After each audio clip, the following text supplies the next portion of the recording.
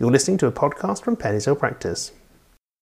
This podcast was recorded in October 2020. Any references to social distancing and infection control were valid at the time of recording.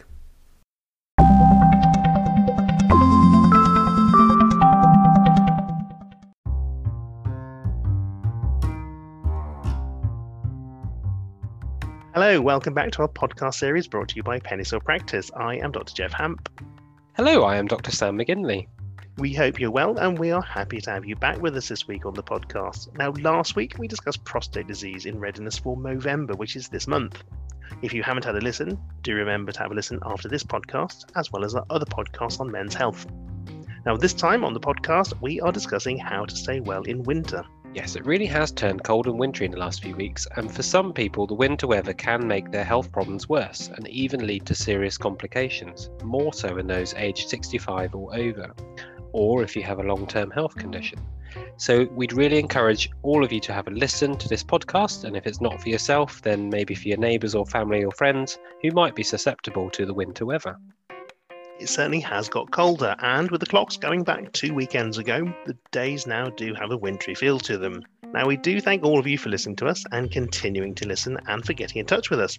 We're always looking for new ideas and topics and suggestions, and if you do have a suggestion for a topic or a guest for us to have on, please let us know and we'll see what we can do to make this happen.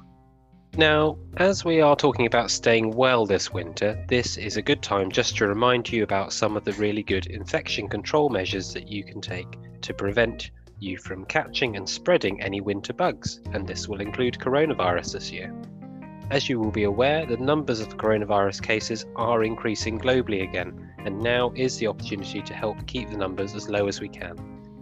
So remember, the most important things that you can easily do are, firstly, wash your hands really well with hot water and soap, and doing this frequently and for at least 20 seconds.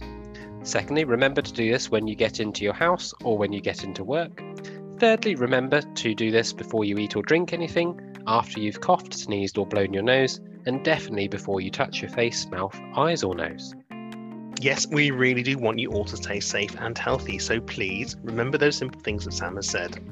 Everyone did really well at the start of this year with lockdown and keeping the country safe, and we can do it again. Okay, so let's get on with this week's podcast, so sit back with a cup of something warming to keep those winter chills out and enjoy this week's podcast.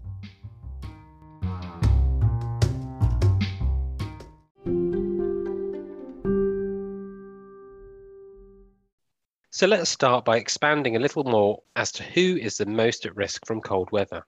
Well, as we said, anyone aged 65 or over and people with long-term health conditions are at increased risk from cold winter weather.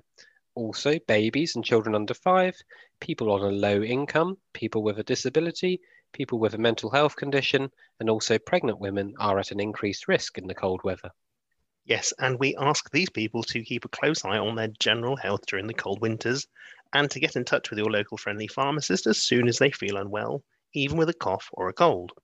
That's right, your pharmacist is the best person to go to first for anyone in these groups and can give you trusted treatment advice for a range of minor illnesses.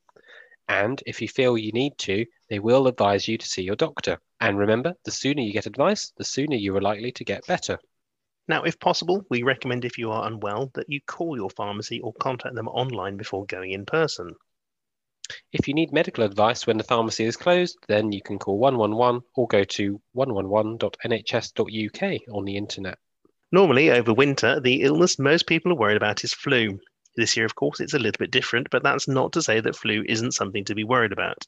There have been reports that some experts believe that having both flu and coronavirus at the same time is much worse than having them individually, and more likely to lead to serious complications and hospital admission. So we really do recommend that you do everything you can to avoid getting flu.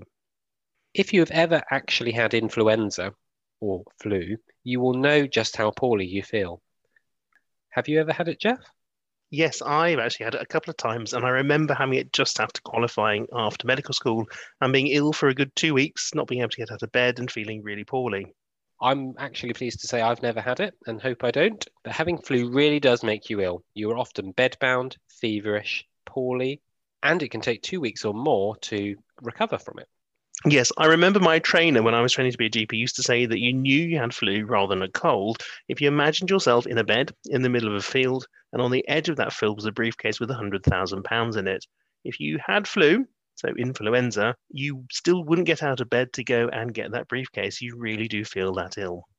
So flu or influenza can lead to serious illnesses alongside it or as a result of it, and that can include pneumonia and bronchitis. And it is really important that we understand that it can be fatal, and our risk of complications is higher if we are older or pregnant or if we have a long-term condition. So to try and prevent you from getting flu, we recommend you have your free NHS flu jab for those who are entitled to it, and if not, that you pay for one from your local pharmacy.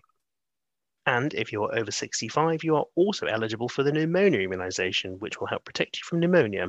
There are other people also eligible for the pneumonia immunisation, and we've put links in the podcast description with more details.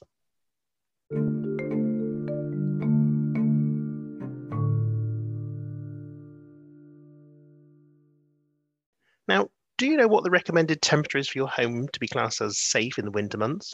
20 degrees, 21 degrees, 24 degrees?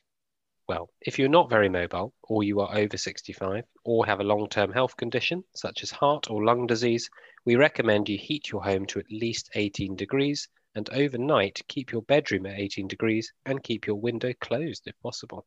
If you are under 65, healthy and active, you can safely have your home cooler than 18 degrees as long as you are comfortable. For everyone, we recommend using an electric blanket in bed to keep warm or a hot water bottle, but not both. And we recommend that you're very careful not to put boiling water in a hot water bottle so you don't get burns. And be sure to check both your hot water bottles and electric blankets are safe and sturdy, and they don't need replacing before you use them. Have at least one hot meal a day. Now, eating regularly will help to keep you warm, as will having hot drinks regularly. At dusk, draw your curtains and keep your doors closed to block out drafts. To reduce the risk of sudden infant death syndrome, babies should sleep in rooms heated to between 16 and 20 degrees Celsius. Remember to get your heating system checked regularly by a qualified professional. If you have gas or an open fire or a burner that uses solid fuel or gas, please make sure you have a working carbon monoxide alarm, and remember to be fire safe with all heating appliances. Now, you may be able to claim both financial and practical help with heating your home. And there are grants such as the winter fuel payment and the cold weather payment, and we've put links to this information as well as information on how to reduce your bills, as well as how to make your home more energy efficient in the podcast description.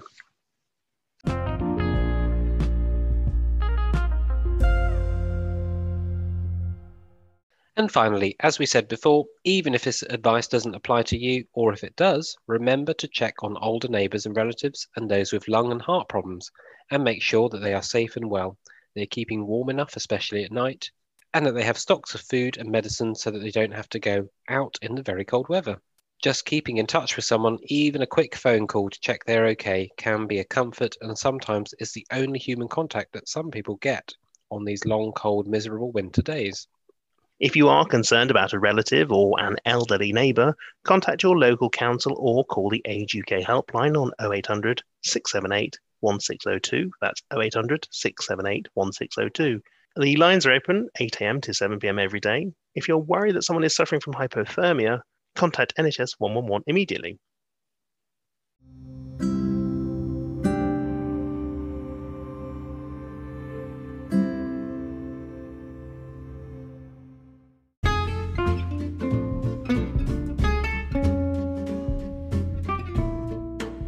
Well, that brings us to the end of this podcast. We do hope that this has been helpful and interesting for you. As we always say, we use a variety of resources for the information we give you in our podcast to try and ensure that it is the most up-to-date as well as the most applicable. Yes, that's right. And remember, after you've listened to this podcast, do check out the links in the podcast description where we've put some really helpful advice for you. Now, next week we will be continuing the winter theme and we'll be talking about norovirus, or the winter vomiting bug as it is often referred to. This is another one of those bugs you really don't want to get, and we have put a podcast together to tell you more about it and the important things to do to prevent yourself from getting it. Yes, it truly is a great podcast, so do make sure you have a listen to next week's episode. And so you don't miss it, please do make sure you're subscribed so you are the first to hear when it comes out. And if you do like listening to us, why don't you leave us a review or a like on your app so that others will know just what it is they're missing.